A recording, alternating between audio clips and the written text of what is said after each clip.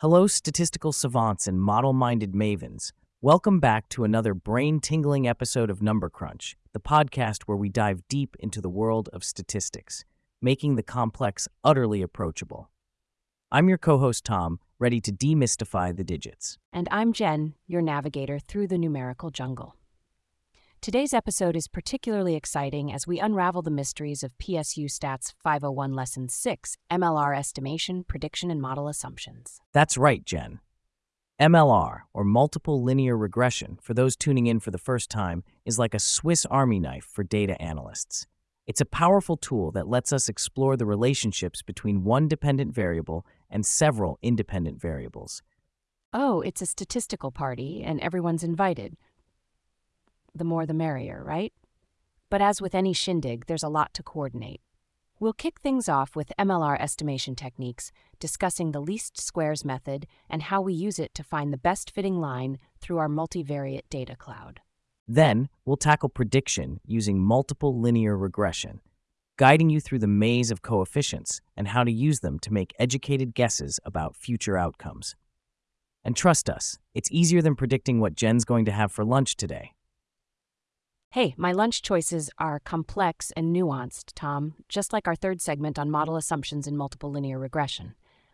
We'll delve into the nitty-gritty of ensuring your model is built on solid ground, covering linearity, independence, homoscedasticity, and normality. So stick around as we plot our way through the intricacies of MLR and ensure that by the end of this episode, you'll be estimating, predicting, and checking those assumptions like a seasoned statistician. Grab your calculators and your curiosity, because Number Crunch is about to serve up some hot, fresh insights straight from the oven of knowledge.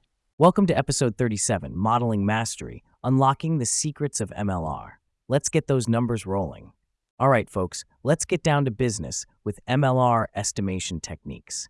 It's the foundation of everything we'll be talking about today, so roll up those sleeves and let's lay some groundwork. Imagine you're at a buffet, and each dish represents a different variable that could affect the outcome of your meal, which is how satisfied you are after eating. In multiple linear regression, we're trying to figure out which dishes or variables contribute to that satisfaction, and exactly how much each one adds to the flavor of the overall experience. Exactly, Jen. And for our statistical banquet, the method we most often use to estimate these effects is called ordinary least squares, or OLS. It's the culinary school for data, teaching us how to combine our ingredients for the perfect recipe. The goal of OLS in MLR is all about finding the best fitting hyperplane, which is just a fancy way of saying we're trying to fit a line. But since we're dealing with more than two dimensions, it becomes a plane or potentially some kind of hyperdimensional shape that perfectly slices through our data points in a way that minimizes the distance between the observed values and the values predicted by our model. You can think of these distances as the seasoning, too much or too little, and the dish is ruined. In statistical terms, they're called residuals, and we want them to be as tiny as possible. To do this, we square these residuals, essentially penalizing larger errors more than smaller ones, and then sum them all up to get what's called the residual sum of squares. From there, it's like a game show where the lowest score wins, and the OLS method is our tireless contestant, working hard to tweak the coefficients, which represent the contribution of each variable, until that residual sum of squares hits rock bottom. That's when you know you've got the best fit. And when we say best, we mean statistically best, because there's no better feeling than finding a model that hugs your data like a tight pair of jeans, snug but not too constricting. Of course, we're glossing over the mountain of math that goes into this process, but if you're the type who loves a good algebraic adventure, the matrix algebra involved here is like summiting Everest. And while you're soaking in the view from that statistical summit, let's pause for a moment to admire the scenery before we take our next step. That next step, prediction using multiple linear regression, is where we'll be headed after a quick break. Hang tight. We'll be right back with more MLR goodness. And we're back, ready to plunge into the riveting realm of prediction using multiple linear regression. After fitting our MLR model with all the precision of a master tailor, it's time to see it strut down the runway of real-world application. That's where prediction comes into play. It's like using a crystal ball, except this one doesn't rely on mystic smoke or vague prophecies. It uses hardcore math and data to peer into the future. You've got it, Jen. With the coefficients we've so carefully estimated, we can now take new data, information on those independent variables that haven't been part of our model building process, and estimate what the dependent variable would be. Think of it as a forecast. Just as meteorologists use models to predict the weather, we use our MLR model to predict out-of-sample outcomes. We have our equation, it's been trained with historical data, and now we can input fresh information to get a glimpse of what's to come. But hold your horses, or should I say, hold your predictors.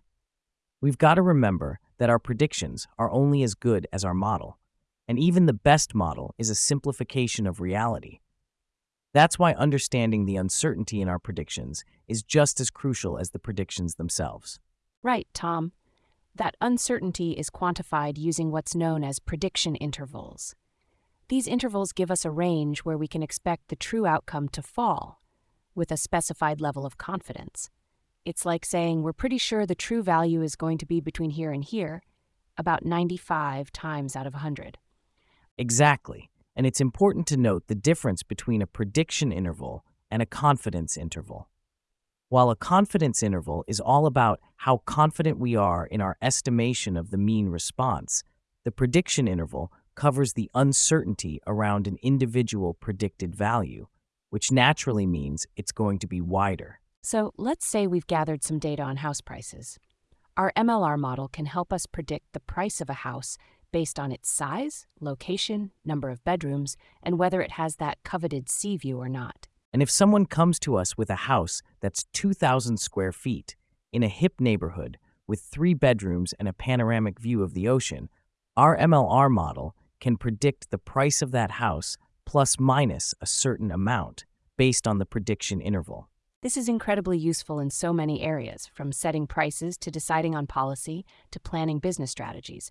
However, we want to make sure those predictions are standing on solid statistical ground, which brings us to our final segment, model assumptions in multiple linear regression. We're going to take a sharp turn into Assumption Avenue right after another quick break. Stay tuned as we ensure the streets of our MLR model city are well paved and pothole-free. See you in a bit. Welcome back. We're all fueled up and ready to hit Assumption Avenue. Now, this might sound like bureaucratic red tape, but without checking these assumptions, our beautiful model could be as unstable as a house of cards in a wind tunnel. Nicely put, Tom. When we talk about model assumptions in multiple linear regression, it's like a checklist to ensure your model accurately reflects the data without being misled by anomalies or irregularities. First up on our assumption checklist is linearity. This means the relationship between our predictors and our dependent variable must be, well, linear. But life isn't always a straight line, is it, Jen? Absolutely not, Tom. When relationships in our data curve and twist, we need to be ready to either transform our data to fit the linear model or maybe even consider a different type of model altogether. It's like trying to fit a round peg into a square hole. You either shape the peg or find a round hole. Next, we've got independence. Our observations should not be related to one another. Each data point needs to tell its own story, not whisper secrets to its neighbors. Homoscedasticity is our next stop. What a mouthful. This assumption says the variability in our response should be roughly the same across all levels of the independent variables. Think of it like spreading peanut butter on toast. It should be evenly spread, not clumped in one corner or another. And our final assumption is normality. We're not talking about being average or unexceptional here. We're talking about the residuals. They should follow a normal distribution, making that iconic bell-shaped curve. We don't want the statistical equivalent of a lopsided hat. These assumptions can be checked through various diagnostic plots and tests. For example, a scatter plot of residuals against predicted values is great for spotting patterns that might violate homoscedasticity. And of course, the quintessential QQ plot, or quantile plot, gives us a good visual on whether our residuals are throwing a normal distribution party or if they're being party poopers. But don't freak out if your model doesn't meet every assumption perfectly.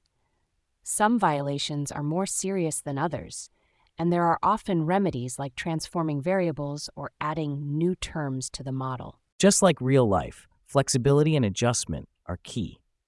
Knowing these assumptions and how to test them means you're equipped to build robust and reliable models. That's the kind of statistical craftsmanship that stands the test of time. And that, dear listeners, wraps up our expedition through PSU Stats 501 Lesson 6, MLR Estimation, Prediction, and Model Assumptions. From the estimations to predictions and the foundations that uphold them, you're now primed to explore the vast landscapes of multiple linear regression. We hope you've enjoyed the journey and feel empowered to start creating and navigating your own MLR models. Understanding these concepts is a powerful addition to your analytic toolbox, and we can't wait to see where your newfound skills will take you. Thanks for tuning in to Number Crunch, where numbers come alive and stats drive the story. Be sure to subscribe for more episodes, and don't forget to leave us a review if you had an aha moment today. Until next time, keep crunching those numbers. Well, as all good things must come to an end, so too must this episode of Number Crunch. We've navigated the nuances of MLR, from the shores of estimation to the peaks of prediction and the framework of assumptions. It's been quite the statistical saga. We started with the bedrock of MLR estimation techniques, peeling back the curtain to reveal the magic of ordinary least squares, that special sauce that fits our model just right. From there, we ventured into the wilds of prediction using multiple linear regression, where the power of our carefully crafted model shined, allowing us to peer into the future of our data's story. And let's not forget our trek down Assumption Avenue, where we inspected the critical supports that keep our MLR models standing strong and true: linearity, independence, homoscedasticity, and normality. Without them, we'd be building our statistical house on sand. We've covered a lot of ground, shared a few laughs, and hopefully sparked more than a few moments of clarity. Remember, these are not just theoretical exercises. These are tools that can illuminate insights in any field that deals with data: economics, psychology, medicine, and beyond. So keep exploring, keep questioning, and most importantly, keep crunching those numbers. The more you practice, the more intuitive these concepts will become, and the more adept you'll be at using multiple linear regression to make sense of the world around us. And with that, it's time for us to log off.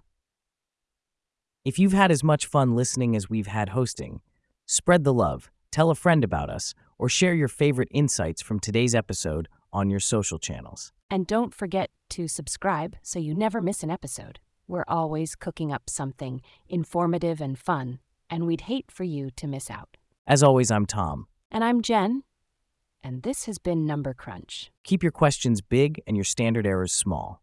Until next time, goodbye and happy data analyzing. See ya.